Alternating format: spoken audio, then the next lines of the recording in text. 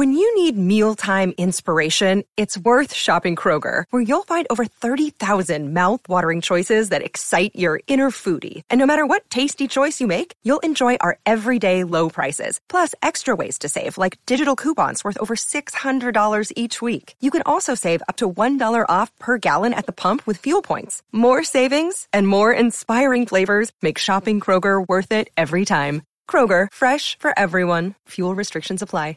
Another day is here, and you're ready for it. What to wear? Check. Breakfast, lunch, and dinner? Check. Planning for what's next and how to save for it? That's where Bank of America can help. For your financial to-dos, Bank of America has experts ready to help get you closer to your goals. Get started at one of our local financial centers or 24/7 in our mobile banking app. Find a location near you at bankofamerica.com/talktous. What would you like the power to do? Mobile banking requires downloading the app and is only available for select devices. Message and data rates may apply. Bank of America N.A., member FDIC. In Old Nan's stories, giants were outsized men who lived in colossal castles, fought with huge swords, and walked about in boots a boy could hide in. These were something else, more bear-like than human, and as woolly as the mammoths they rode. Seated, it was hard to say how big they were. 10 feet tall, maybe, or 12, John thought. Maybe 14, but no taller. Their sloping chests might have passed for those of men, but their arms hung down too far, and their lower torsos looked half again as wide as their upper. Their legs were shorter than their arms, but very thick, and they wore no boots at all. Their feet were broad, splayed things, hard and horny and black. Neckless, their huge, heavy heads thrust forward from between their shoulder blades, and their faces were squashed and brutal. Rats' eyes, no larger than beads, were almost lost within folds of horny flesh, but they snuffled constantly, smelling as much as they saw. They're not wearing skins, John realized. That's hair. Shaggy pelts covered their bodies, thick below the waist, sparser above. The stink that came off them was choking, but perhaps that was the mammoths. And Joramun blew the horn of winter and awoke giants from the earth. He looked for great swords 10 feet long, but saw only clubs. Most were just the limbs of dead trees, some still trailing shattered branches. A few had stone balls lashed to the ends to make colossal mauls. The song never says if the horn can put them back to sleep. A storm of swords, John, too. Giants straddle that line between fantasy and reality by being almost realistic. Because of course I don't believe giant people ever existed, but Earth was once populated by megafauna, a word so cool and so rarely appropriate, we just had to use it. In most cases, these creatures have long since died out, but in a few cases they live on. And in a few other cases, they exist in much smaller form, via a related species. An ancient ancestor of the crocodile is the Sarcosuchus, a.k.a. the supercroc. They died out over 100 million years ago and averaged 9 meters or 29 feet long, whereas a 6-meter crocodile now would be close to record-breaking.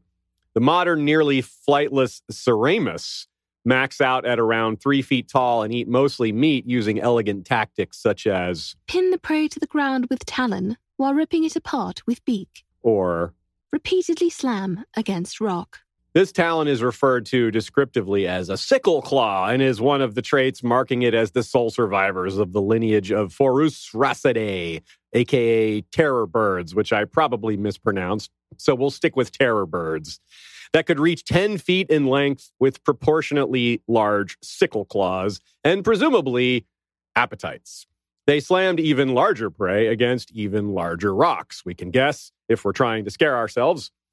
Terror birds are rather aptly named, and a good example of why ancient prehistory can be even more intimidating than the inventions of fiction, because there's nothing quite like, this actually existed. This is or was real when it comes to turning up the dial on fear. It strikes a chord deep in our own evolutionary instincts. A less terrifying, less ancient, and more familiar example is the mammoth, of which there are many subspecies. They are, of course, related to elephants. The last mammoth species apparently died out around the time of the pyramids, vastly more ancient than terror birds or supercrocs. Mammoths could reach as large as 2.5 times larger than modern Asian elephants. That's up to 12 tons in weight. And if the real world can have giant crocodiles, giant birds, not to mention giant sharks, snakes, insects, and just about everything else, well, why not giant people? Whether it was intentional or not, maybe George R. R. Martin just loves giants, since the New York Giants are his favorite football team. But by putting a human-like face on this concept of prehistoric megafauna, writing other prehistoric megafauna and loving them as pets or something, it brings us closer to them in the story. Readers might sympathize with the notion that mammoths and direwolves are going extinct in A Song of Ice and Fire, but we sympathize more with the children of the forest and the giants, probably, because they're more like us. They speak, they love, they have culture and language and history, even music. And the giants are in close proximity and theme to the free folk, who are facing their own form of extinction for some of the same reasons. Both of them are caught between civilization and winter, between nights of steel and nights of snow. A common plight with a human species serves to make them even more sympathetic to us, while George R. R. Martin's writing does the rest. Hello and welcome to When Giants Roamed. This is the History of Westeros podcast. I'm Aziz, with me is Ashaya, and today we have a collaborator. Hey everyone, my name is Amanda. I go by Crowfood's daughter, and I do have a YouTube channel. It's called The Disputed Lands, and you can also find me on Twitter at Crowfood_SD. That's right. We're very excited to be working together. A lot of y'all have wanted us to work together for a while, and now it's happening. And, well, this isn't just going to be a one-episode series. There's going to be several. Look out for more Giants episodes following this one. History of Westeros is brought to you by our patrons. Thank you to Jeff Gnarly the Long Snapper, History of Westeros' first sword, and to our Dragon Rider patrons. Telenis the Talon, King of Gagassos, Rider of Telarius, a red dragon with scales, horns, and talons of midnight black, and Hunter of House Blackcloud, the Stormrunner, King of the Sky, Rider of Heranicon, the Windworm, a dragon with scales of brilliant platinum silver, horns, claws, and fangs of pure white, with eyes the colors of diamonds of fire. Prepare yourself. This episode is going places. It's time to travel through time. We'll immerse ourselves in George's eras long since past, mixed with ancient real-world prehistory. What our own ancestors believed about giants isn't terribly different in spirit from what Old Nan and others tell us about the giants of Westeros. Except that our ancestors have been proven wrong. There's never been any real-world evidence to support the existence of such beings. Real-world stories about giants, if they have a grain of truth to them, well, it's not the part about the giants. Old Nan, on the other hand. Giants and A Song of Ice and Fire. The way we're introduced to the concept of giants in world is fairly straightforward. They're a race of very large, human-like beings who once lived in various regions throughout the known world. That much seems to bear out. Crucially, the people of the Seven Kingdoms believe the giants to now be extinct. This, along with almost everything else we learn about them early on, is false. Well, other than the part about them being large. But they don't get any credit for that, since it's already in their name. I mean, they are called giants after all. We heard from Old Nan in the opening quote. Now here's what maesters seem to believe, if the world of ice and fire is any guide. Now the giants are gone, even in the lands beyond the wall, and the last reports of them are more than 100 years old. And even those are dubious. Tales that the Rangers of the Watch might tell over a warm fire. So, Old Nan was wrong? I know it's shocking to hear that, but giants don't wield swords, wear boots, or live in castles of any size unless you count Sir Gregor Clegane. The maesters are clearly wrong too, as you can see. You're more used to that, though. George brings it along slowly, gradually taking them from legend to reality. Early in A Game of Thrones, Osha comes into the picture, and she says giants are still alive, except for the one her brother killed. She even suggests Hodor has giant's blood. It's possible she's telling tall tales, but she comes off as an honest person, and they've never been beyond the wall, so they can't easily object. Except for Luwin. He scoffs. In A Clash of Kings, we meet Rattleshirt, and he wears a giant skull, which is evidence that's tough to deny. But this doesn't tell us they still exist, only that they once did. Definitive proof comes in Jon 2 of A Storm of Swords through the miracle of sight. He has a direct encounter with them amidst Mance's great army, and he attempts a head count, but eventually loses track and comes to the conclusion that there must be hundreds of giants among the free folk. Val will later say that there are almost 200 left, and over 80 mammoths. Now, this is shocking for both the reader as much as it is for John. The most learned and wise people educating him didn't believe giants still existed. Giants. There's something extra shocking about finding out things that large exist. The others are silent and come in darkness. The children of the forest are also silent, but also small, and they live underground. Not to mention they're clever and don't want to be seen. In the huge cave system, Bran is told there are only about 60 of them, so they're also not very plentiful. For maesters to be wrong about the extinction of those beings is understandable enough. But giants, on the surface, it sounds a little strange for the most educated people on the continent to be wrong about the existence of 14-foot-tall creatures that ride mammoths. How did they miss that? John was shocked. Maesters would be too. But the free folk would say, well, of course there are giants. It really drives the point home that, among other things, A Song of Ice and Fire is a story about perspective. If the maesters are wrong about this, what else are they wrong about? A lot, really.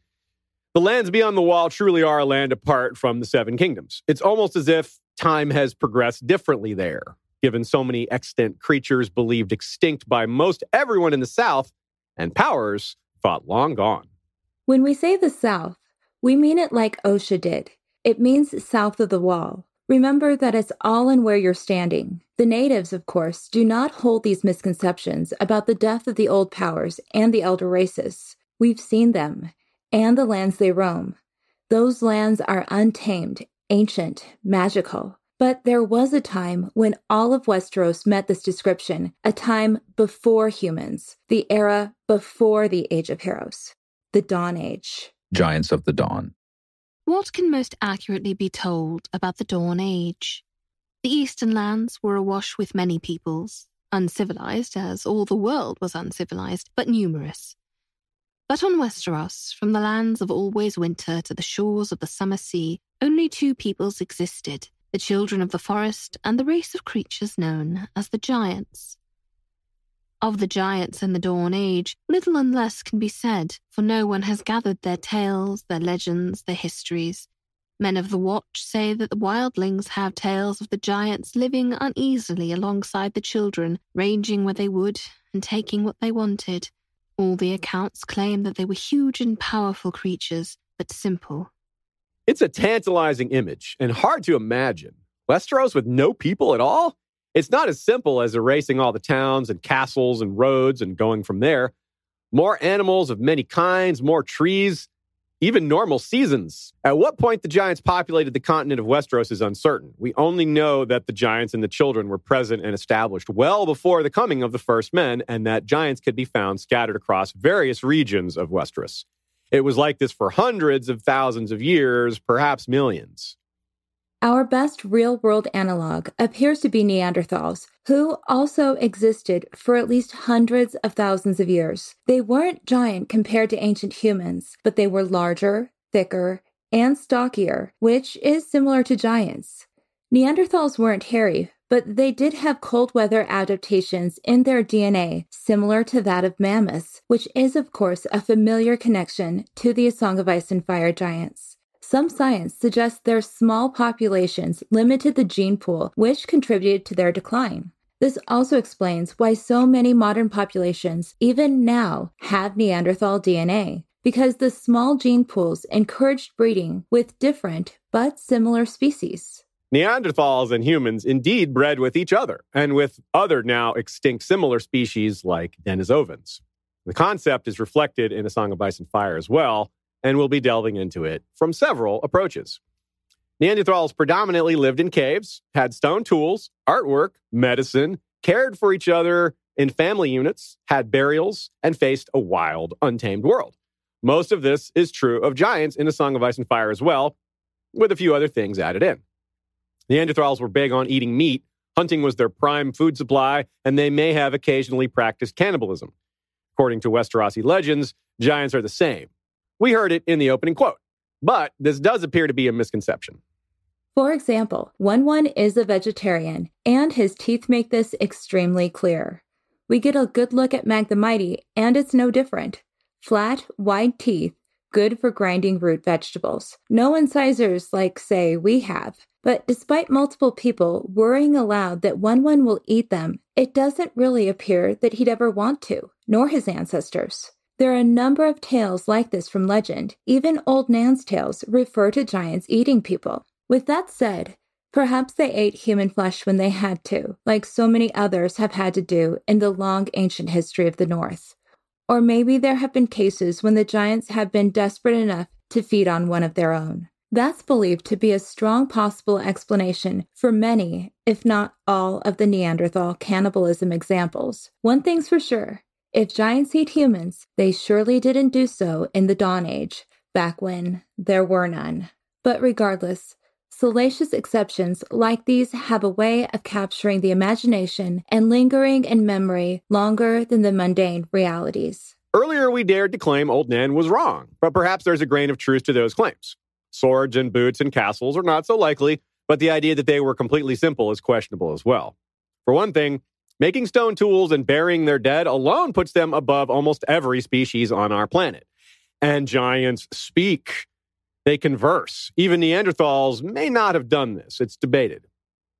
One is a good example. He is learning Common and already speaks the Old Tongue, 2 languages, and getting close to our hearts. They have history. John spoke with the giant whenever he could, through Leathers or one of the free folk they had brought back from the Grove, and was learning much and more about his people and their history. He only wished that Sam was here to write the stories down. A Dance with Dragons, John 8. Oral history passed down from who knows how long. These stories could be amazing, and we agree with John. We wish Sam were there to write the stories down. Now, One is very useful at helping with building. John describes him as having the strength of a dozen men, but this is a topic large enough for us to deal with separately. Even if, say, they can't copy the castles they helped Brandon the Builder with long ago, we're still looking at a lot of rudimentary but notable traits that indicate intelligence and higher brain function. What all this tells us is that while they may not be complex, that doesn't mean they're simple. Giant's best friend. Among all the signs of intelligence and culture, one of the most notable is that they ride mammoths. It's a bigger deal than you might think. Their closeness to mammoths is interesting because it's fairly advanced. It might seem simple enough, but the evidence is overwhelming that we humans built the pyramids before we started riding horses. Humans probably never rode mammoths at all, but they did and do ride elephants, which is fairly similar. African elephants and woolly mammoths are about the same size, though mammoths are more similar to Asian elephants, genetically speaking. One big family, really. Emphasis on big. Humans began domesticating elephants perhaps as far back as they began domesticating horses. India is the place where this most certainly began. And though elephants might seem like a much harder pet to keep around, there are advantages. Elephants are a lot smarter than horses, and they exhibit a lot of advanced emotions and cognitive functions like grief, self-awareness, cooperation, family structure, use of tools, memory, and language. Not just that, but they live 2 to 3 times longer than horses. As their genetic relative, though a lot less is known about them, mammoths did have a lot of similar qualities. So perhaps it's safe enough to assume that a lot of these things are likewise similar for GRRM's mammoths. And one of the mammoths we see during the battle at the wall is gray and white, indicating it is perhaps half a century old or so. That means that they are easier to train, and the effort to train them pays off more because they live so much longer, which is just as important, if not more so, because a pet that lives long is nice. 2 school captives lingered by the stockade. 4 giants were among them, massive, hairy creatures with sloped shoulders, legs large as tree trunks, and huge, splayed feet. Big as they were, they might still have passed through the wall, but one would not leave his mammoth, and the others would not leave him. That quote shows not just an emotional investment in the animal, but an understanding from other giants regarding this relationship. In other words, they seem to think the giant who won't leave his mammoth is behaving at least somewhat reasonably. Another similarity is using them as weapons of war. We've seen mammoths in battle already, and probably / hopefully will again if giants ever fought each other, and that seems likely enough. Perhaps these engagements included clashes on Mammoth Back. Let's take a moment to imagine a charge of mammoth cavalry. That really puts the heavy in heavy cavalry. There's a few important differences here amidst a haze of that which we simply cannot know. Humans kill elephants for tusks and meat and hides. It's the same with horses. Well, except for the tusks. But most anything some humans will keep as a pet, while other humans will eat, or do both. We simply don't have that here with giants and mammoths, because giants do not eat meat at all. Nor do we see the giants making use of mammoth tusks or mammoth hides, though we admit it's possible they do. We just haven't seen it. It's difficult for us to perceive the kind of relationship that truly exists here. It's possible that giants revere mammoths well beyond that of a pet or companion. We can imagine some kind of religious significance, or that giants see it as a duty to protect mammoths, or both. For a real-world example, in Hinduism, the king of the gods is Indra, whose mount is a white elephant named Aryavata, not to mention Ganesh or Ganesha, a god of beginnings, who is depicted as having the head of an elephant. Just as we could speculate some giants might be less hairy than others given the climates they may have lived in, regional considerations would also impact their closeness to other species.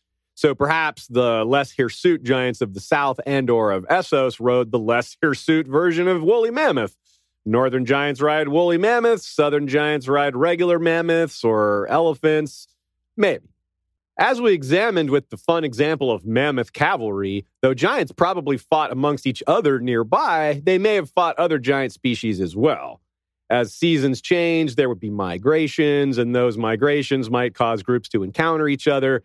If we're talking much larger timescales, then as regions themselves changed over time, there would be migrations of populations of giants as well, like mass migrations, perhaps. And that, too, could bring them into conflict with each other, though we're probably not out of line speculating that sometimes they'd get along. Modern science seems to believe that even ancient Neanderthals figured out that it's bad for the health of the group to procreate within. Genetic diversity is healthier. Ygritte talks about it with John, speaking against marrying within your own village even. She thinks Craster's incest is terrible and gross. So it's a good thing she never learned about John's ancestors. But point being, given that we've seen a large number of correlations with giants and Neanderthals, it's not unreasonable to think they had an understanding of the dangers of incest as well. Other than the elements, and perhaps each other, we wonder what kinds of threats the giants faced. It's somewhat hard to imagine larger creatures offering a serious threat on a regular basis. But in the Dawn Age, things might have been different. Don't forget that Sithorios exists, where gigantic lizards and enormous poisonous snakes and wyverns even are present. And what about dragons? Or, if dragons were engineered, then instead consider the ancient cousins of dragons. Did any form of giant ever interact with any form of wyvern, for example? Even Beleriand suffered in an encounter with fireworms, and fireworms live in caves, as giants often do. 500,000 years ago, some other things might have lived down in those depths as well, and elsewhere. Who knows, really? If Sam were writing down the histories of the giants, what would he tell us the giants feared most in the world? Not just what threatened them the most, what they feared the most. Those two aren't always the same thing, right? What did they tell their children tales of? What frightened them at night? Things like that. Evocative questions, difficult to answer. We do know of at least one certain example of an enemy, one species that was a threat, though definitely not because they were larger. The first foes. Despite the possibility of fearsome prehistoric beasts, the giants likely faced few regular threats from other living beings until the first men came along. But there is one exception. We're told that they lived uneasily alongside the children, but there's evidence that it was worse than that, at least on occasion, if not more often. Consider the question of the so-called tree towns of the children of the forest, built high above the ground, which some believe were to avoid land predators. But other sources dispute this, stating that their greatest foes were the giants, as hinted at in tales told in the north, and as possibly proved by Maester Kennett in the study of a barrow near Long Lake, a giant's burial with obsidian arrowheads found amidst the extant ribs. Maester Kennett's specialty was graves and funerary customs. He wrote the book Passages of the Dead, so this is something like expert testimony. He wrote the book during the time of Cregan Stark, so something like 150 years before the start of the books, give or take a few decades, since Cregan Stark ruled a really long time.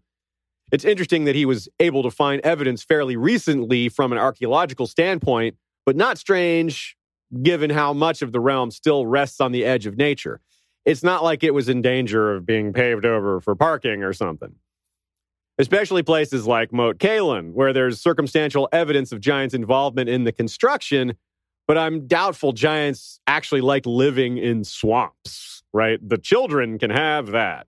Jojen Reed tells Bran and us that his people, the Crannogmen, live closer to nature than other humans and remember things forgotten elsewhere.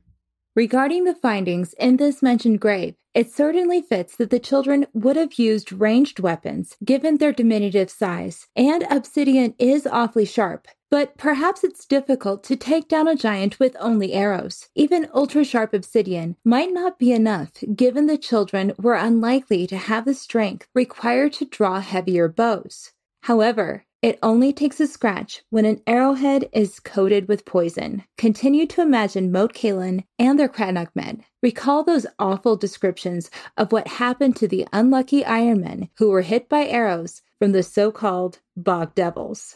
Somehow I doubt the children were above such tools. I mean, would you be above poison with a giant coming at you? As sharp as obsidian is, really, poison in combination with it might be extremely effective. But this remains a theory. The children had magic as well, though not all of the magic that they possessed would be useful in a fight. Since we're looking at it from the giants' point of view, having the children, whom they called the squirrel people, as sometimes enemies means they likely faced all that plus more. We didn't even mention things like traps, nets, or pits with sharpened stakes and such. In other words, the children are cleverer. And what did the giants have against that? Well, a single blow from a giant could likely slay a child. The children are furtive, but the giants do have a strong sense of smell, which might have played a major role in their interactions. They may have also been more numerous. One clue is that there are more of them left than the children now, it seems. And we shouldn't exaggerate our concept of how often they fought. It might have been an uncommon thing. One thing we're not terribly clear on is their lifespans. The children clearly lived centuries or more, but giants, we have very little clue at all. It seems very unlikely they lived nearly that long, though. Almost no creature on Earth lives even 1 century, and none of them are land mammals. What else did Maester Kennett find in his studies? Like real-world archaeologists, we can learn a lot from bones, whether they were broken and healed or not. Wear and tear can tell a story. One question we'd love to get answers on is why, meaning what drove the children and the giants to fight in the first place?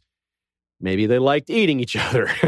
Seriously, though, we have to consider the basis. Was it about food? I tend to doubt that, and I'm dubious that resources were so scarce. And it seems like they might have had different diets. And not only that, but the children classify themselves as never having had a large population. So at their size, what resource could these diminutive creatures be consuming that the giants would have wanted? One possibility is territory.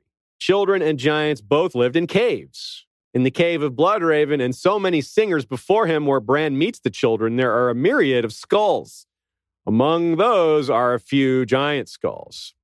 The World of Ice and Fire says, quote, "The giants had no kings and no lords, made no homes save in caverns or beneath tall trees, and they worked neither metal nor fields." The second mention there is of tall trees, which the children would also live in, though they'd be up in the branches. Not to mention, one would think that there would be plenty of trees to go around. So not sure they fought over trees, though werewoods might have been an exception. Caves, however, may not have been quite as plentiful as needed. And in winter, they may have even been the difference between life and death, because the deep cold doesn't penetrate down there. Additionally, their anatomy is another clue that giants probably lived in fairly dark environments, as they are said to have small eyes with poor eyesight, but that they, quote, smelled as much as they saw.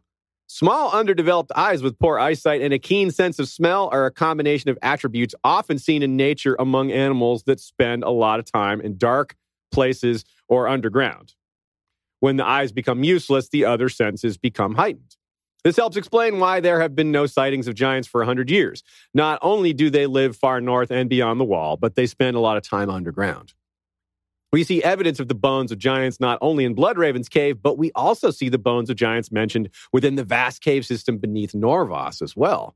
The Cave of the Greenseers is monstrously huge, effectively infinite, given the children telling Bran that they've lived there for 1,000,000 years without exploring all of it. If the giants ever tried to claim this place, well, they lost out a long time ago as well. And what a loss. Even giants could fit a large number in that place, assuming the ceiling was high enough. And there are other places with caves that are notable, potentially former homes of giants. Sticking with the north, Bran and company took shelter in a cave where that friendly man from House Little was encountered. The caves of Hardhome are also noted for their great number and the strange sounds emanating from within. Jon and Ygritte spent a memorable scene in a top-shelf cave. I mean, this one has heated plumbing. Prime cavern real estate right there. Before that, Jon and Qhorin Halfhand spent time in a cave system hidden beneath a waterfall while trying to evade capture. In the south, there are more examples, such as the Hollow Hill, where the Brotherhood Without Banners made a hideout. They use other caves as well.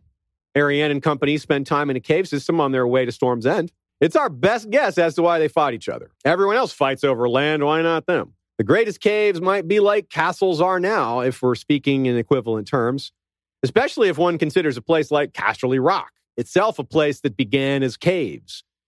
So did the Iron Bank begin essentially as just a door on a cave. In other words, people definitely fought over caves. But it sounds like before people came along, these beings fought over them instead. The World Book recounts the legend remembered through song and story of Gendel and Gorn, who were called upon to mediate a dispute between a clan of children and a family of giants over the possession of a cave. And I see where they're coming from. I'm not sure I would want giants in my cave either. And if I'm a giant, I might not trust those little things being around when I'm trying to sleep. What with their magic and control over animals, and their super sharp black rock, and all their cunning besides. So with all that said, this is Westeros we're referring to here, and we should consider the rest of the world. Species similar to the children, like the Ifaquevron or perhaps the Na'vi, may indicate that squirrel people were more widespread across the world in the dawn of days. Comparatively, the evidence that giants existed outside Westeros is a lot more solid. With this knowledge, we can guess confidently that there were giants who lived beyond the scope of the children and would not have had them as a foe at all, though they may have had other foes instead. The first of the giants. Given that the giants lived in various places throughout Westeros, one would guess that over time, certain divergences in size, shape, and, say, hairiness, based on climate and diet, would be evident over the extreme long term. We're talking potentially hundreds of thousands of years, and it wouldn't be stretching for it to be vastly more. On Earth, it wasn't so different. Those super crocodiles roamed for something like 20 million years. And giants were not limited to Westeros alone. You might be surprised to learn that they were also found in various parts of Essos as well. Actually, they may have initially emerged over there first, before heading west to evolve into the version of giant we're most familiar with. After all, back then, Westeros and Essos were joined by the now shattered Arm of Dorne. For all we know, they were in Essos first, before finding their way west across the Arm. For whatever reasons, giants were widespread, because they too probably went wherever they wanted across the ancient Pangaea. Some of these giants may have evolved entirely separately, only to later interbreed to become entirely new species. Over such a vast span of time, there are so many possibilities to imagine. According to Maester Yandel, the bones of giants can be found within the caves of Norvos and littered amongst the Bone Mountains. It is also said that giants once lived on the island of Ib. We have the Titan of Braavos, an immense statue of a giant similar to the Colossus of Rhodes, said to protect the city of Braavos from peril. And while the Titan is not an actual giant, the Titan of Braavos and its legend may in fact be a memory of giants, as giants were once very real in Essos in the distant past. But that's not all. There's more. In Tyrion 2 of A Dance with Dragons, we see a circle of standing stones within the Velvet Hills of what used to be Andalos that Illyrio claims had been raised by giants. Recall that we told you that's what people said about Stonehenge and countless other structures. So perhaps Illyrio is repeating a tall tale. But bones don't lie. We also have the mysterious city of Lorath, whose first inhabitants' bones were found to be so immensely large that scholars suggest may have been the result of giants interbreeding with humans. While this may be fanciful speculation, Lorath is located just north of Norvos, where the bones of giants have been found, and we also have a race of very tall men called the Tall Men, who inhabited much of the northern grasslands to the west, and whose progenitor was said to have worn about the pelt the king of the hairy men. So were they fighting hairy men? Or could this suggest that Hugh was a hairy man himself? Either way, the concept of humans and giants interbreeding has been suggested in a number of places, and we shall return to this in detail. There's also a story out of Volantis of a triarch named Belicho, who was eaten by giants, though we don't know how long ago this was, since Volantis itself is at least 1,000 years old. Beyond the bones, in the lands of the further east, we are left with little information to go with as far as evidence of giants, but that doesn't mean they weren't present. The World Book explicitly states that the Citadel's knowledge grows thinner the farther we travel from the lands of Westeros, and in the far east, well, this is very much the case. But we do have at least one example of giants being found beyond the Bone Mountains. Although the race of giants, known as the Jogwin, were said to inhabit the northern range of the Bones, called the White Mountains, we also know that the Jogwin ventured beyond, as the Jogosnai are a culture found beyond the Bones, on the northeast portion of the world map. And it is said that the last of the Jogwin was brought down by them during the Battle of the Howling Hills, which lies just north of Kaya Kayanaya. Furthermore, speaking of the Bones Mountains, Maesters speculate that a mass exodus of people had occurred at some point in the ancient past. The bones of men, the bones of horses, the bones of giants and camels and oxen, of every sort of beast and bird and monster, all can be found amongst these savage peaks. Not only is this a reminder of the timeless cave where Bran weds the trees so full of bones, but this also suggests that a migration of people from the east to the west of the Bone Mountains had occurred at least once. Long before people migrated, giants may have as well. The Yi-Ti chapter of the World Book also recounts an exodus of people from the far east where every tribe of men went its own way around the time of the Long Night.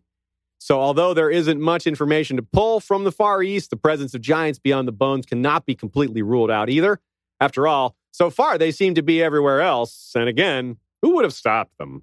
Beyond Essos, we don't have any other legends or histories of giants, but we might have something similar, and perhaps much more interesting. Within the jungles of Sithorios, there may exist what may have been an evolutionary ancestor to these ancient Essosi giants. Within the jungles of Sithorios, there are rumors of incredibly large apes said to dwarf the largest giants. And on the Isle of Lang, there are reports of spotted humpback apes said to be almost as clever as men, and hooded apes as large as giants, said to be so strong they could pull the arms and legs off a man as easily as a boy might pull the wings off a fly, which interestingly parallels Jon's final chapter in A Dance with Dragons, where Wun becomes enraged and had pulled Sir Patrick's arm off like, quote, a child pulling petals off a daisy. And when examining the passage more closely, with the mention of one set of apes being as clever as men, and another set of apes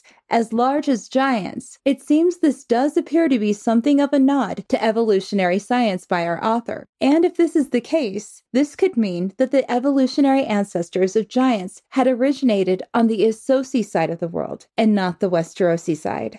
And while a connection to these great apes is largely just fun speculation, there doesn't seem to be a ton of evidence, just a few hints here and there suggesting this concept. It still gives us a great difficulty in estimating where they first began, if indeed it was a singular origin.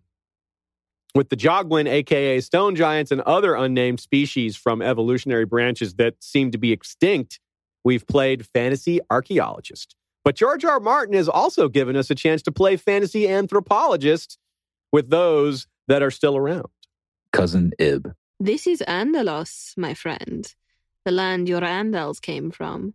They took it from the hairy men who were here before them, cousins to the hairy men of Ib. The heart of Hugor's ancient realm lies north of us, but we are passing through its southern marches. In Pentos, these are called the Flatlands. Farther east stand the Velvet Hills, whence we are bound. A Dance with Dragons, Tyrion 2. The hairy men are a now extinct race who proliferated much of eastern and central Essos. They are described in the World Book as a race of shaggy savage warriors who rode to battle on unicorns, and are believed to have been the larger forebearers or cousins to the Ibbenese, who are very much not extinct. By the way, I love that we could trust this despite it coming from a generally untrustworthy source in Illyrio. Even he has little reason to lie about ancient history. Little, not none. Thankfully, Maester Yandel corroborates Illyrio's claims within the World Book. Andalos stretched from the Axe to what is now the Bravosian coastlands, and south as far as the flatlands and the Velvet Hills. The Andals brought iron weapons with them, and suits of iron plates against which the tribes that inhabited these lands could do little. One such tribe was the Hairy Men. Their name is lost, but they are still remembered in certain Pentoshi histories. The Pentoshi believe them to be akin to the men of Ib, and histories of the Citadel largely agree, though some argue that the Hairy Men settled Ib, and others that the Hairy Men came first from Ib. Whether the Hairy Men came from Ib or settled Ib is a similar question we have with the giants in Westeros versus Essos. What the Andals did to the first men and the children and the remaining giants when they came to Westeros sounds similar to the fate of the Hairy Men, which is dominate and kill them with superior weapons of war and expand wherever possible, even into difficult climates. In another portion of the World Book, we see speculation on the mysterious first inhabitants of Norvos who had built crude villages prior to the Valyrians. Who were these predecessors? Some believe them to have been kin to the maze-makers of Larath, but that seems unlikely, for they built in wood, not stone, and left no mazes to confound us. Others suggest that they were cousins to the men of Ib. Most, however, believe them to have been Andals. Whoever these first Norvoshi might have been, their towns did not survive. Legend tells us they were driven from the Noin by an onslaught of hairy men out of the east, surely some close kin of the Ibbenese.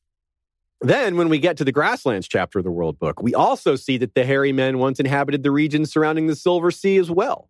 So throughout Andalos, the Grasslands, and the Isle of Ib, we have this race of ancient shaggy warriors who were, for a time, quite widespread and constantly linked to the men of Ib.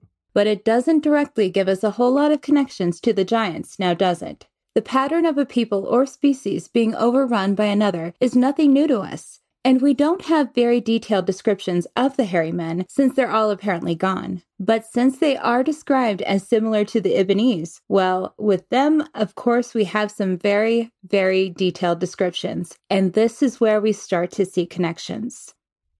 The Ibbenese stand apart from the other races of mankind. They are a heavy people, broad about the chest and shoulders, but seldom standing more than 5.5 feet in height, with thick, short legs and long arms. Though short and squat, they are ferociously strong. At wrestling, their favourite sport, no man of the 7 kingdoms can hope to equal them. Their faces, characterized by sloping brows with heavy ridges, small sunken eyes, great square teeth, and massive jaws, seem brutish and ugly to Westerosi eyes, an impression heightened by their guttural, grunting tongue. But in truth, the men of Ib are a cunning folk, skilled craftsmen, able hunters and trackers, and doughty warriors.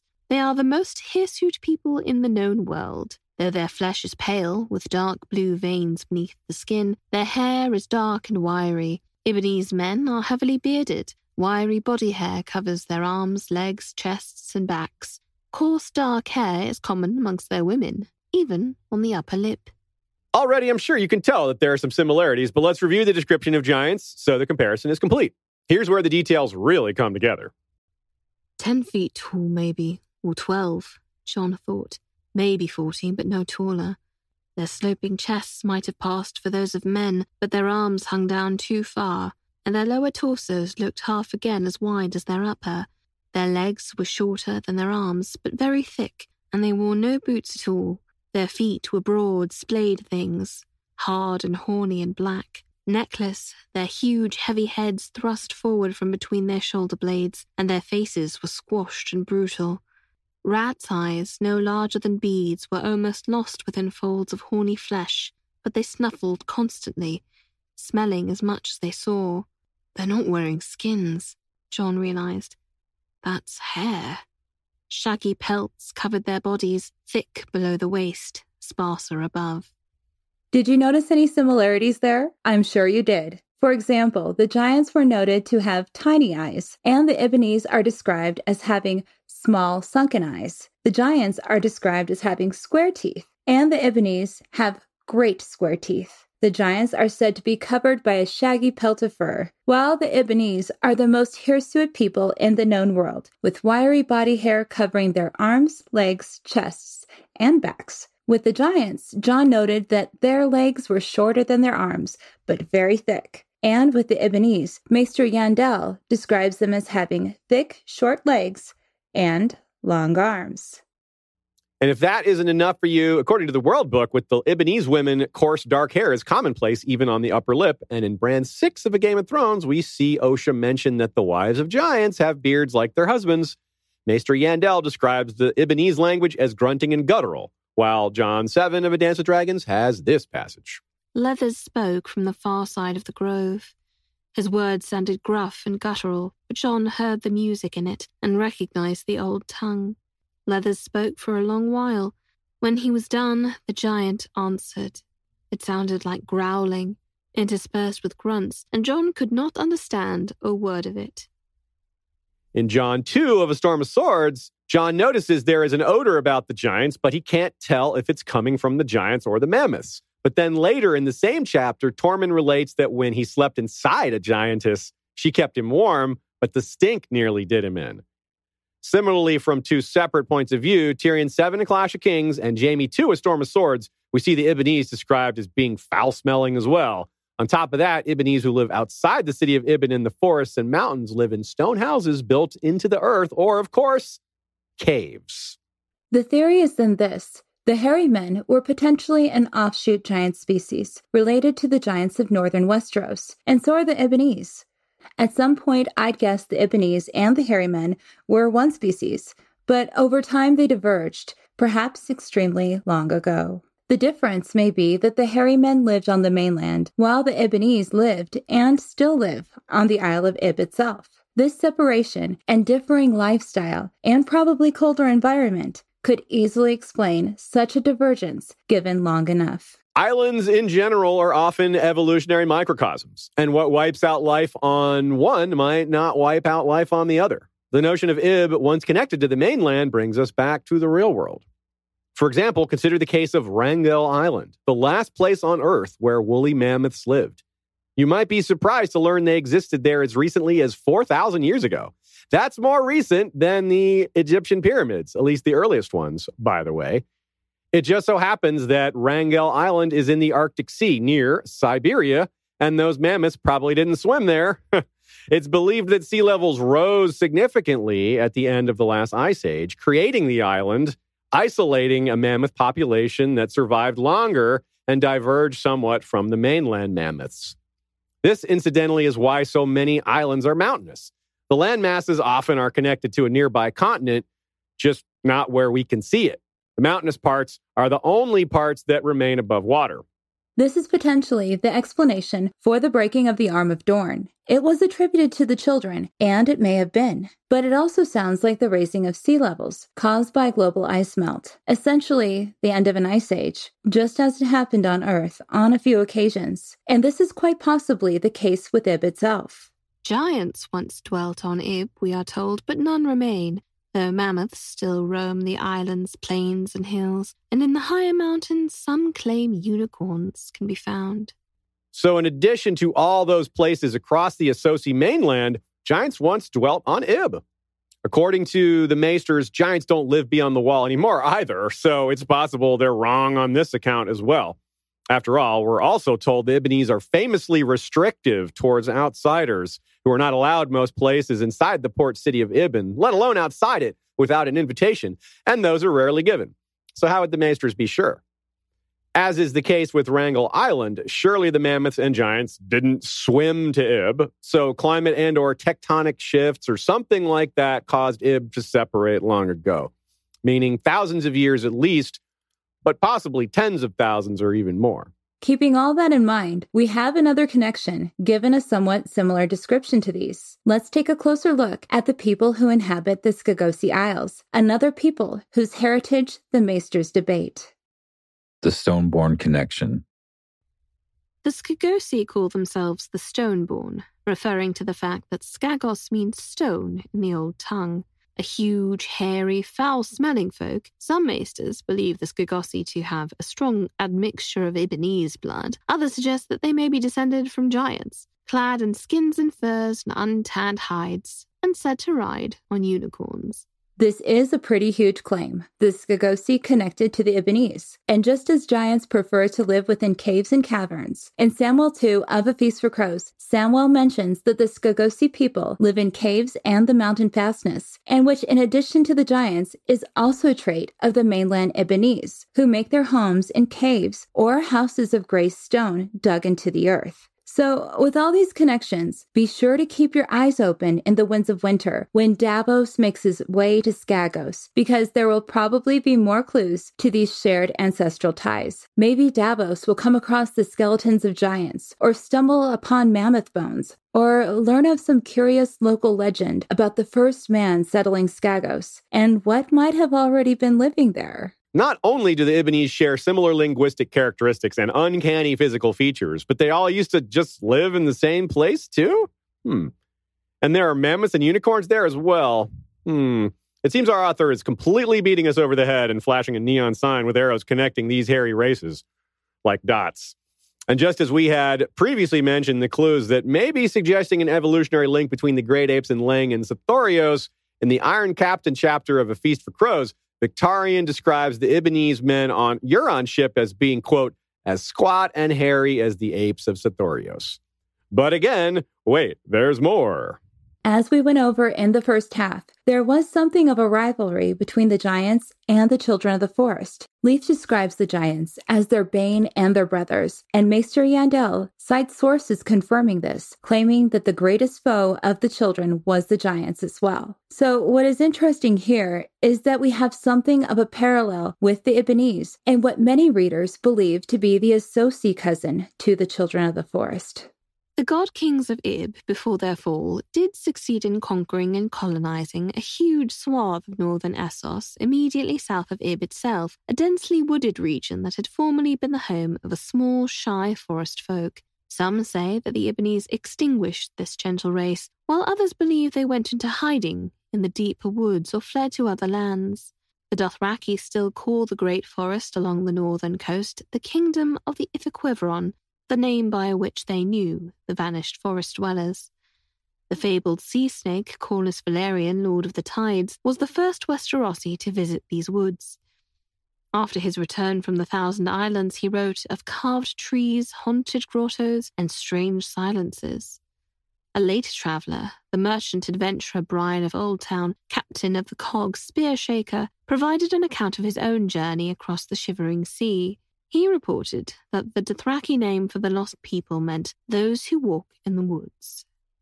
Another parallel that appears to be simply symbolic is, just as we have the giants being accredited with aiding in the construction of the wall in Westeros, the Ibbenese have built a wooden wall to protect New Ibish, said to be almost as long as the ice wall of the Night's Watch, if not a third as high.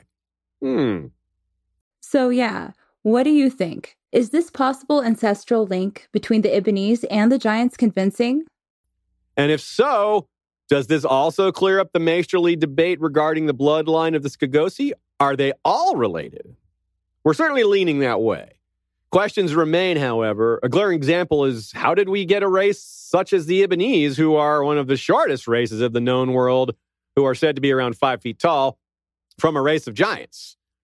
Right? How did that happen? That's a big difference. It's a good question, and one that we asked ourselves, and jokingly, my best response was that they had to be giant dwarfs. And as fantastical as that may sound, it turns out I was closer to the truth than we realized.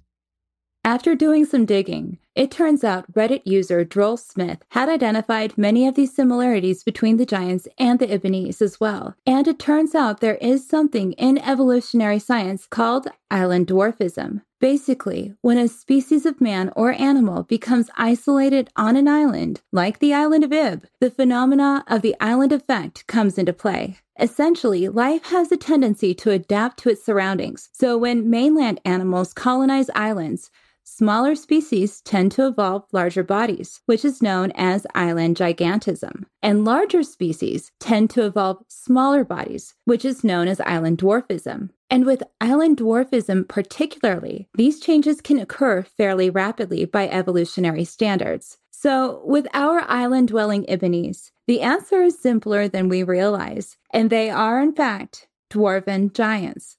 Or, said another way, giant dwarfs. A second possibility exists as well. In the case of the Wrangel Island mammoths, the isolated population was too small in number for healthy genetic diversity, and this caused inbreeding problems in the long run, which in turn led to smaller animals. Regardless of the cause, though, or the basic point, it's the same result. They got smaller. So, when looking at the race of hairy men of the Dawn Age, our author is likely showing us something of an evolutionary intermediary between the giants and the Ibonese. It's a missing link, if you will, because when you think about it, the Ibonese of old were likely larger than they are today, and the hairy men of the Dawn Age and the Ibonese are said to have fished the waters of the Shivering Sea since the Dawn Age. They may actually even be the same group of people, as the hairy men were said to ride to battle on unicorns, and unicorns are rumored to still be found on Ib today. And the Skagosi, who are described as massively built and also said to ride on unicorns and speculated to be related to either the Ibonese or the giants, is just another hint. We're at about the halfway point. As is our custom, it's time for a few shout-outs. From the depths of Fleabottom, Lord Ken of House Hammer has declared for Queen Carrie, Fire of the North, who recovered Dark Sister from beyond the wall, and a laurel of glory in the name of love to Bud of House Beresford, Knight of Tolkien, and Arbiter of Scotch, from Sandy the Dragon, Blood of Queen Daenerys, and Lady of Jameson. Our blood riders include Kohal Koe, called Sunpiercer, wielder of a dragonbone bow, and Kokavo the Tamer, wielder of the wildfire whip Gehenna. Today, it's time to shout out our Ironborn captain patrons: Black Matos Stormrider, captain of the Rusted Hinge; Lord Chucklaws, captain of the Droman Nightblood, destroyer of evil; John Gregor, captain of the Fist of the Drowned God; Sir Kiron of Lonely Light, scourge of the Sunset Sea, captain of Naga's Breath, a droman armed with siphons of wildfire; Aileen, archer queen, captain of the Border Collie; Crimson Kate, captain of the Drowned Queen's Vengeance; Jasana the Just, collector of tolls, captain of the Golden Gift; Beneath the Gold, a podcast focusing on lesser-known A Song of Ice and Fire characters. Check it out. Prakash, the Lord Protector of the Gallifreyans, captain of TARDIS of the Seven Seas; Tempest of House Brewer is captain of the Summer Storm; Catherine the Cruel is captain of the Kraken's Claw; and Lana Del Rey, Death Dreamer, is captain of the Cyclopean Call. Meta origins. So we have the how. We know how this might occur. But are we missing another crucial aspect of this? Why? It seems like some pretty intricate world building, like something our author put a decent amount of effort in developing all these intertwining connections, which don't seem to have a lot of payout in connecting these races. So again, why? If there is a specific intention, what is it? Well, as we all know, George R. R. Martin occasionally likes to subvert tropes. Instead of the bad guy wearing black and the good guy wearing white, we have John and the Brothers of the Night's Watch wearing black, and the others, who seem to be the greatest threat to humanity, are more white in coloring. Instead of knights being honorable and pure and chivalrous, we see a lot of commentary on knighthood, where some of the most despicable characters, like the Mountain, have been given knighthood, while other characters, like Brienne, who seems to be the epitome of honor and chivalry, have not been knighted. It's what George likes to do. He explores certain tropes in his writings, following them at times, twisting and subverting them in others, and a pretty well-known fantasy trope is the animosity between elves and dwarves. In our author's world, he has developed a race that, while not the tall and slender, pointy-eared elves of modern fantasy, well, the Children of the Forest are a magical race of small, shy forest folk that seem to have borrowed many characteristics associated with the she and fairy folk of Celtic and Irish folklore.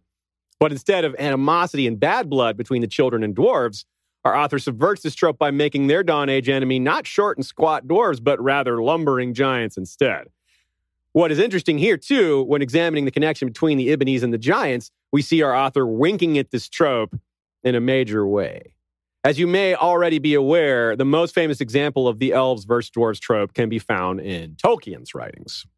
In Middle-earth, dwarves were short, stocky, heavily bearded, and inexcusably hairy race. The women were often just as hairy as the men, and it would be difficult to tell the two genders apart. Note how we get the same here with Martin's giants. Tolkien's dwarves were physically very strong, as well as very skilled craftsmen, smiths, and miners, and are described as the most redoubtable warriors of all the speaking peoples. The weapon of choice for dwarves was often the axe, because it could be used as both a tool or a weapon, and they had a thing for cutting down trees.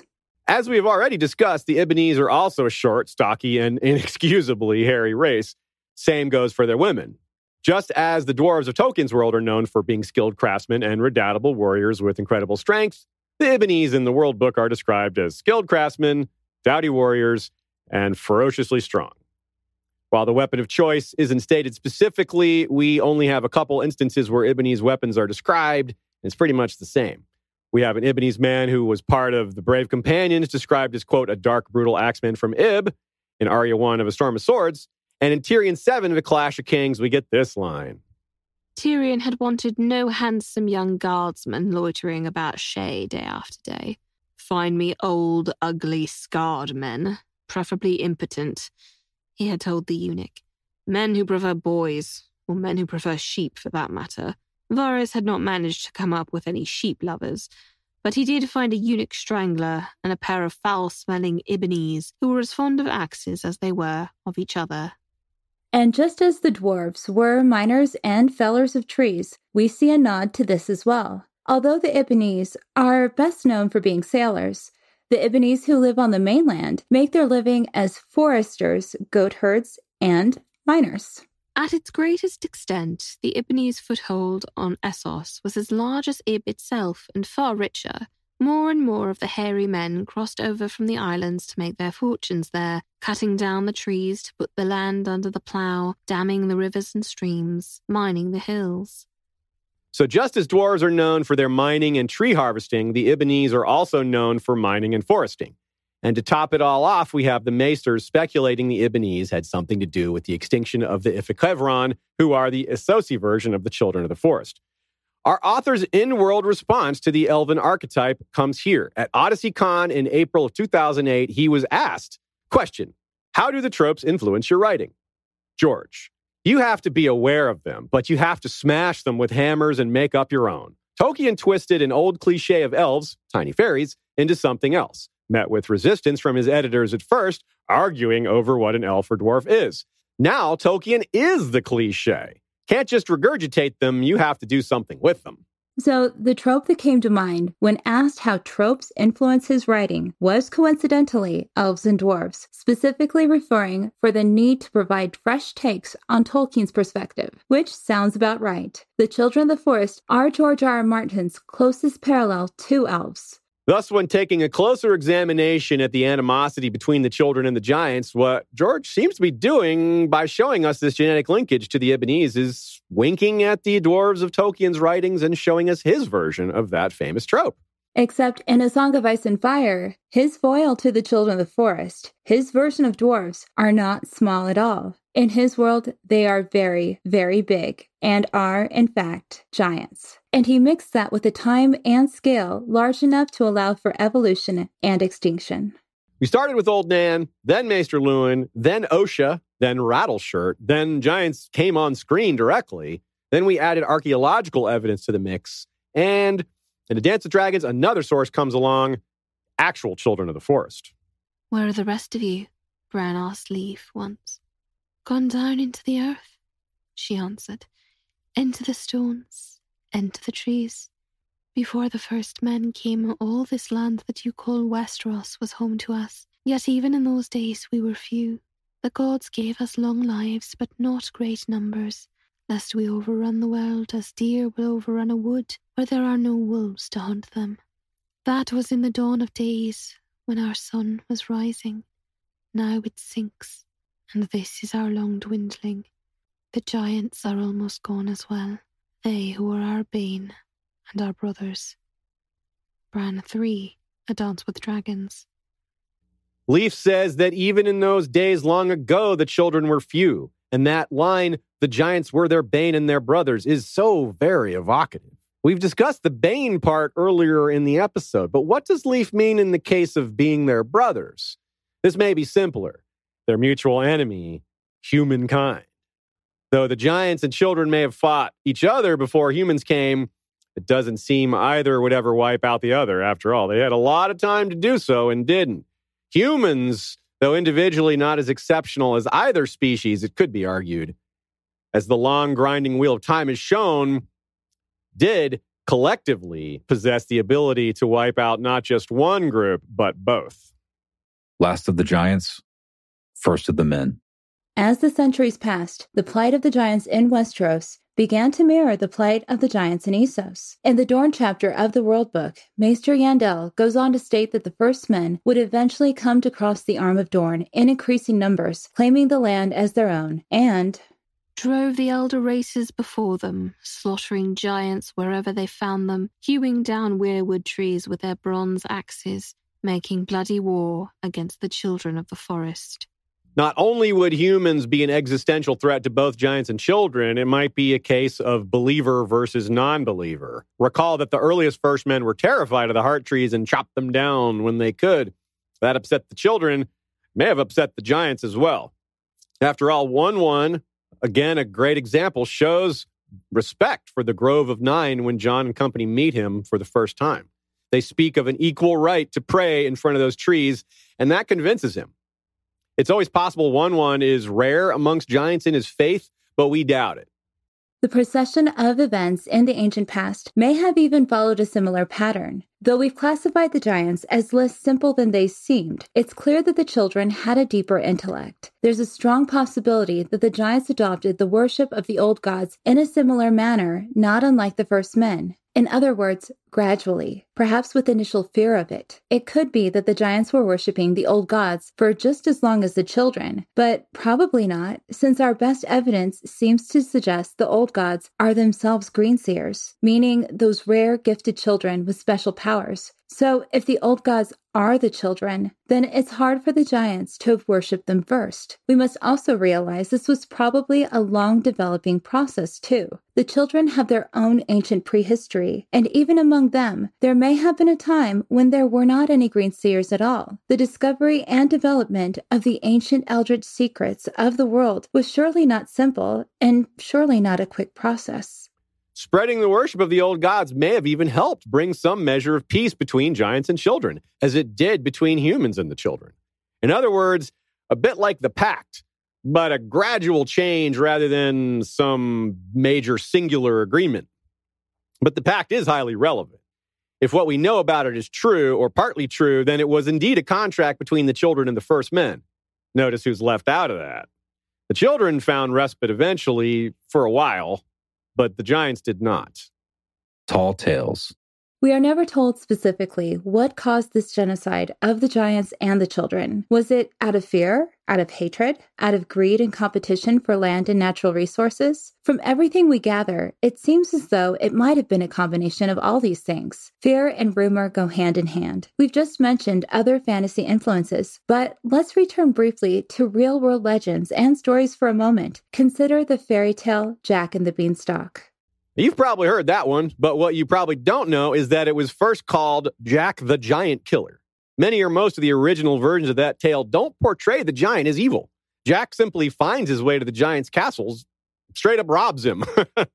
This isn't exactly a moral portrayal, so later versions, the ones we're more familiar with, modify the original story to make the giant a tyrant and or eater of human flesh.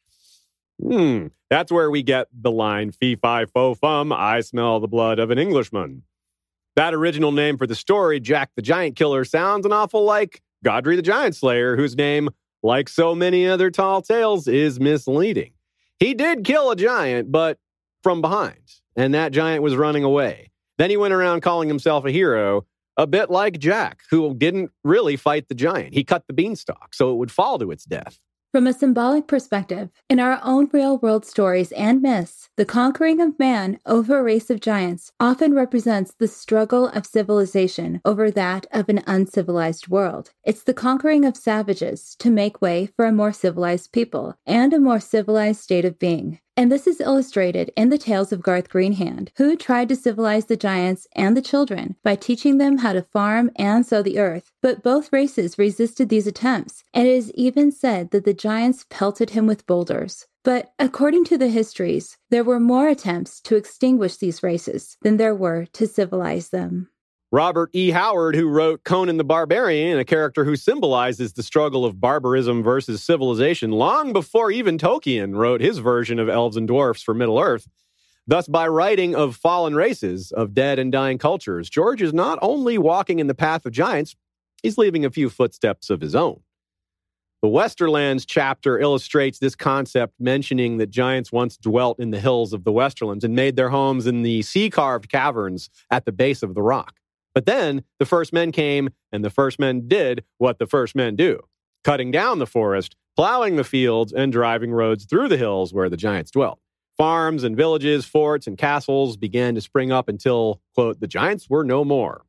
Knowing that the giants had once inhabited the caves within the rock, it makes you question the legend of the first Casterly, who was said to have tracked a lion to its den in a cavern at the base of the rock. He slew this lion and its mate, but spared the cubs. Now, if giants were present within the cavern system of the rock, it's quite possible this first Casterly would have encountered these giants as well, and probably would have hunted them in a similar fashion, unless the giants were already driven out of the Westerlands by this time. But even if they were gone, there were probably some bones left behind. The Green Seer Cave isn't the only place in Westeros where giant skulls can be found. This kind of thing didn't occur only in the Westerlands. According to various legends, this displacement and destruction of these races was systemic and occurred throughout various portions of Westeros. In fact, the great deeds of cultural heroes were born through these tales. We hear of legends such as Brandon of the Bloody Blade, an ancestor to House Stark, driving the giants from the Reach and slaughtering the children of the forest at Red Lake. We also hear of an ancient king of winter driving giants from the north, and in Sansa 7 of A Storm of Swords, Littlefinger refers to tales of the heads of giants decorating the walls of Winterfell. In the Stormlands, the giants made their homes in the foothills of the Red Mountains and along the stony spine of Massey's Hook. But like the Westerlands, the Reach, and the North, unfortunately, we see the giants are driven from the Stormlands as well, with Durin the Dour slaying Lun the Last, king of the giants, at the Battle of Crookwater.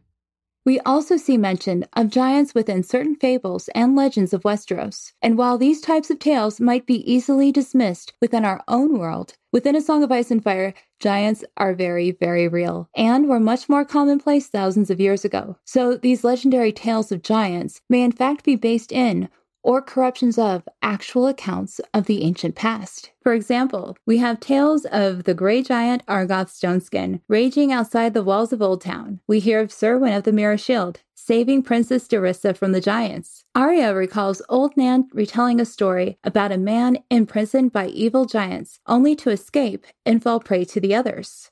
We hear of giants mixing blood into their morning porridge and devouring bulls whole. It is also said that the last hero had sought out the aid of the children of the forest, and while on his mission, he had faced, quote, ravenous giants, cold servants, and the others themselves. Arya also remembers a story about the Titan of Braavos who was said to eat the juicy pink flesh of highborn girls. And in A Dance of Dragons, first builder Uthel Yarwick turns down Jon's offer to lend him a giant to aid the Night's Watch rebuilding efforts in the belief that giants eat human flesh. These are some very shocking tales because they don't align well with what we have seen so far. We haven't seen evil ravenous giants drinking blood or eating the flesh of highborn girls. As we've been over, the giants don't seem to be interested in meat at all. And we don't see any giants stealing princesses who would need to be saved by some heroic knight. In fact, when we look at how Wun protected Val, also known as the Wildling Princess, we see that it was Wun who had protected Val from Sir Patrick's attempts to steal her. So in this case, in a sense, it was a giant protecting a princess from a knight, not the other way around. I mean, when you think about it, other than being part of the attack on the wall, which was a joint effort amongst all the wildlings, the only times we have seen a giant become violent was when they were threatened, as we have seen with Wun in the Weirwood Grove, and again when he was guarding Val. So the question here is, why are there so many stories that are far from the actual truth? In reality, it is the winners of war and politics who write the history, and it is the values of a culture which shape their legend and myth, and tales have a tendency to grow in the telling. Rumors as a general theme can also be a powerful tool in garnering support for your cause, whatever it is. In Sansa 3 of A Clash of Kings, we see how quickly the Northern Army had become flesh-eating savages themselves. Sansa had always thought Lancel Lannister comely and well-spoken, but there was neither pity nor kindness in the look he gave her. Using some vile sorcery, your brother fell upon Sir Stafford Lannister with an army of wargs. Not 3 days' ride from Lannisport. Thousands of good men were butchered as they slept, without the chance to lift sword. After the slaughter, the Northmen feasted on the flesh of the slain. But we see examples of this elsewhere, too. The Yunkai have similar rumors of Dany feeding her dragons on human flesh and bathing in the blood of virgins. The Freys drop ridiculous lies about Robb Stark at the Merman's court. And in Tyrion 3 of A Clash of Kings, we see the small council conspiring to make up rumors regarding Selyse sleeping with Patchface to disseminate to the small folk. Time and time again, from the Andal invasion to the Blackfyre Rebellion to the Dance of Dragons, we see how history is told from the perspective of the winners, and those who fight on the other side of the war become demonized. So, when looking at everything in this context, after thousands of years of being hunted and driven into exile and separated behind a massive wall, the truth behind the nature of the wildlings and the giants have evolved into scary tales of terrifying monsters being told to children by their wet nurses. No giants, no peace. The journey back took much longer than the journey to the grove. The giant's pace was a ponderous one, despite the length and girth of those legs, and he was forever stopping to knock snow off low-hanging limbs with his maul. It's like something a kid would do. Quite a contrast. He's having fun. Hardly a portrayal of evil, really the opposite.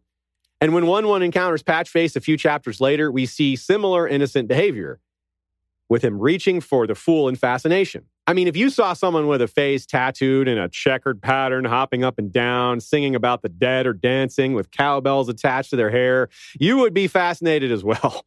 Or maybe a little scared, or both. Unfortunately, 1-1's reaching for Patchface turned his, I know, oh, into, oh no. I mean, if you saw a giant reaching for you, and 10 seconds before that, you didn't even know giants existed, you would probably say something a lot like, oh no, as well, if not something louder. Patchface is from Volantis, and before he was drowned, he was highly trained and educated. So we're confident he's heard the story of Triarch Bellico, who was eaten alive by giants. So it's possible, in that instant, Patchface thought he was about to become 1-1's next snack, like the famous Triarch. Though that was not the case. This should give us pause, actually. It's entirely possible the story is embellished like so many others. I mean, political figures in A Song of Ice and Fire are more likely to die from assassination, right? But if Triarch Bellico was truly eaten, then we do have carnivorous or omnivorous giants after all. Next, we have this interaction, where Jon sees the largest, oldest, and most impressive of the giants, whom Tormund does have an exchange with. What did you say to him? Was that the old tongue? Aye. I asked him if that was his father he was forking. They looked so much alike, except his father had a better smell. And what did he say to you? Tormund Thunderfist cracked a gap-toothed smile. He asked me if that was my daughter riding there beside me, with her smooth pink cheeks. Jon, too, a storm of swords. So we have Tormund casually insulting the largest and most formidable of the giants. If the giants really were the monsters of legend, flinging insults at the largest of them probably wouldn't be a good idea. But the thing is, they aren't monsters. And in Mag's case, he can take a joke and fling an insult right back, which again speaks not only to their nature, but it's another hint that they're not just simple-minded lumbering beasts. This is like two buddies teasing each other. It's important to realize, too, that people don't make fun of each other like that when they're far apart in social status. Really, it sounds like what amounts to propaganda against giants is a major reason why they're nearly extinct.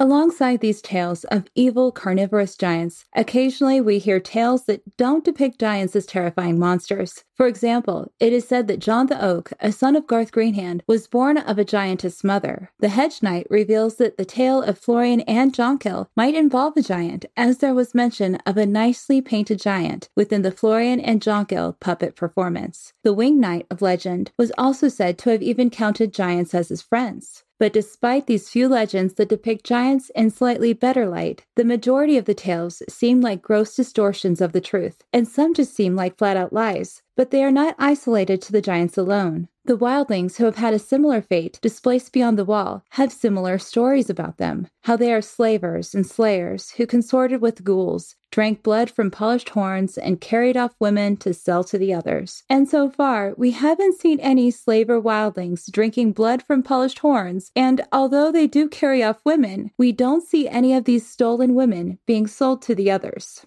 This brings us back to what we said about the Pact. First men fought both the giants and the children of the forest, but we don't really see this type of demonization with the children. Just the opposite, in fact. We're told that the first men feared the faces in the trees primarily, but even the heart trees became accepted and then embraced over time, despite the blood sacrifices made to them. Although the nature of the magic they possessed is disputed by the maesters, we don't really see the children as evil flesh-eating monsters or the kidnappers of princesses.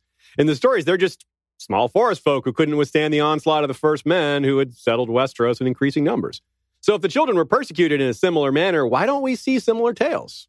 Well, the answer is pretty simple. As previously mentioned, it is the winners of war and politics who get to write the history, and the animosity between the first men and the children was settled through the pact that was forged on the Isle of Faces, which, according to the World Book, the giants were never part of. The harvesting of the trees soon brought the first men into conflict with the children of the forest, however, and for hundreds and thousands of years they made war upon one another, until the first men took the old gods of the children for their own and divided up the lands in the pact sealed on the Isle of Faces amidst the great lake called the God's Eye. The pact came late in the history of man in Westeros, however. By the time it was signed, the giants, who were no part of it, were almost gone from the Stormlands, and even the children were much diminished. So the reason the children are not demonized is because of this pact or this truce between themselves and the first men. In the end, they were kind of on the same side. The first men even agreed to give up their own religion and began worshiping the old gods, putting a godswood in all their castles and holdfasts. We can even see historical examples of the first men and children fighting side by side during the Andal invasion, such as the Werewood Alliance in the Vale and the Battle for Highheart in the Riverlands. The giants were explicitly mentioned as never being part of this pact, and so because of this, after thousands of years, the giants are only remembered in legend as princess kidnappers, blood drinkers, and flesh-eating monsters. The plight of the giants is a sad and familiar one that parallels the destruction of the savage giant races and the myths and legends of our own world, as well as many of the native and indigenous populations that have fallen victim to colonialism in our own world. George R. Martin has put a significant amount of time and care into his world, allowing us freedom to speculate and throw some interesting possibilities out there. The most fun for us is when we begin to speculate and theorize, only to find out there is a heap of evidence to support our speculations. And believe it or not, that is exactly what we found when we delved deep into these various rabbit holes, or giants' caves if you prefer, on the descendants of giants. Some of this was hiding right under our noses. As well, and as usual, with so many major world-building elements, it's not just backdrop. Giants are clearly meant to play a continued role in the rest of the series. If people like Sir Patrick of King's Mountain and Othel Yarwick could just get over these old prejudices, to see the evidence that the old stories are clearly wrong, that the giants and their mammoths could be a great ally against the others and the army of the dead, well, if not, then humans are really going to make it hard on themselves. Either way, we'll probably see some giant whites, the sound of them walking. That alone, my friends, is terrifying and exciting both. Imagine, too, if they can use their voices. John notes that one's laugh puts a dragon's roar to shame. If they're silent giants when dead, like Robert Strong's of the North, that's another sort of scary. And speaking of dragons, giants and dragons on the same battlefield? There's got to be a good chance. Maybe a giant chance. Beyond these speculations of the future, we have more to explore about the past, which in turn could tell us even more about the future. That's the kind of reward that comes with digging into George R. R. Martin's world. Throughout the rest of this series, we'll explore Brandon the Builder, Jorah and his horn, and the characters who may or may not have the blood of giants coursing through their veins. This was a tricky but particularly fun episode to make. It's not often we get a chance to talk about evolution, long climate and continental changes, prehistoric monsters, and real-world legends all amidst George's creations.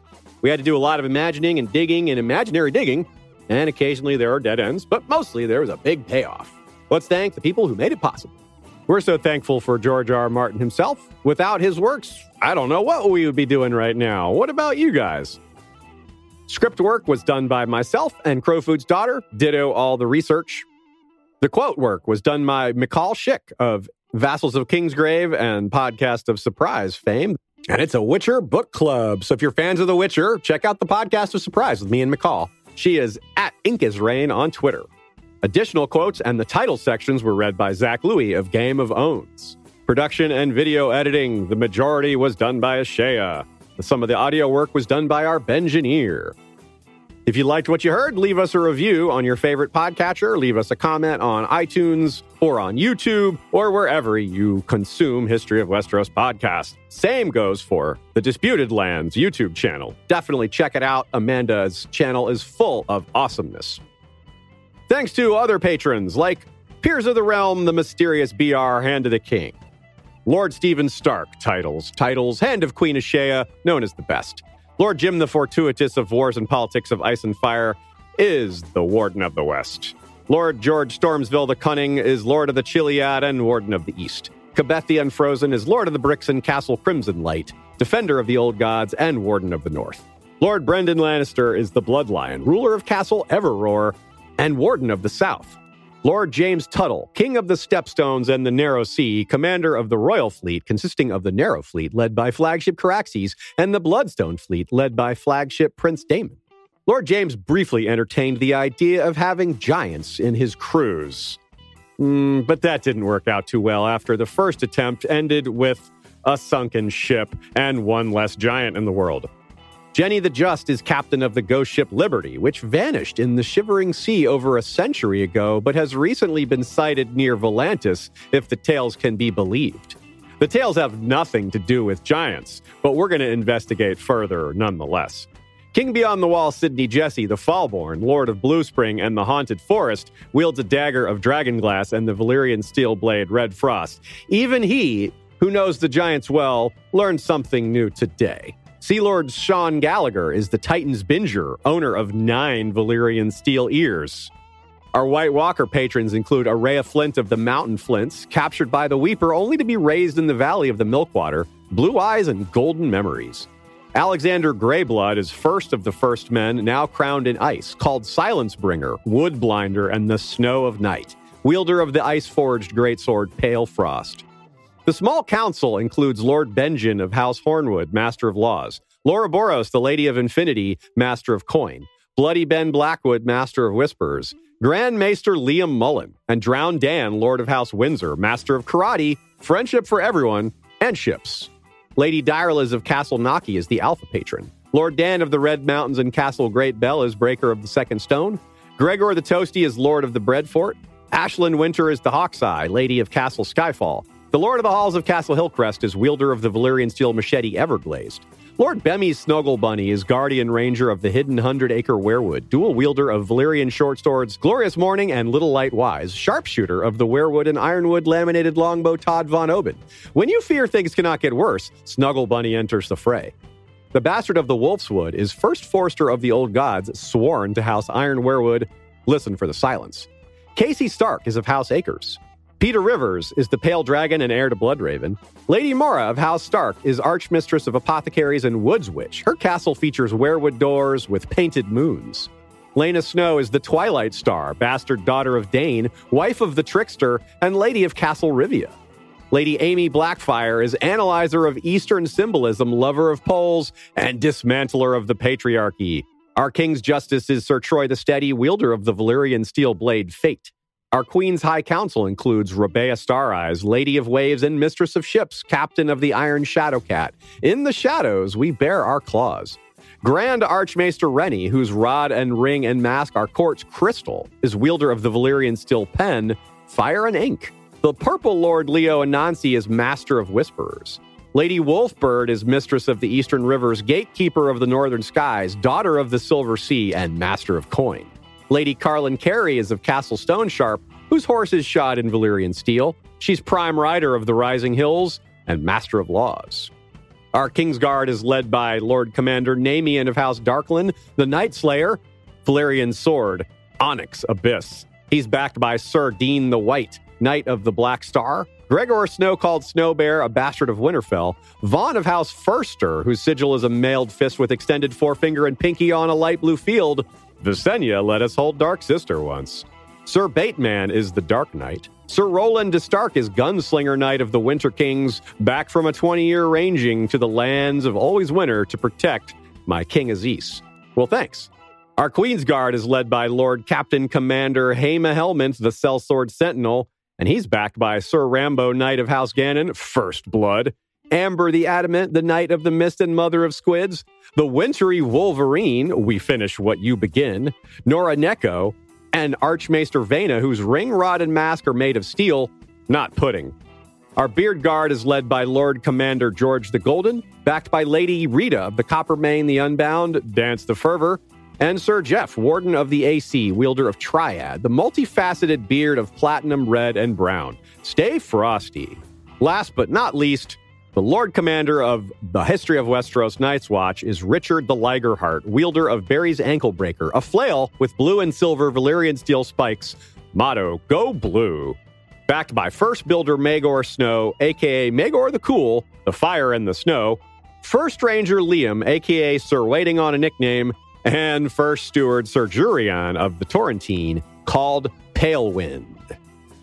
That's it, everybody. If you want to get a cool title like that, check out patreon.com/History of Westeros. You can also sign up for monthly support through Anchor/Spotify. It just adds right to your bill, and you can forget about it.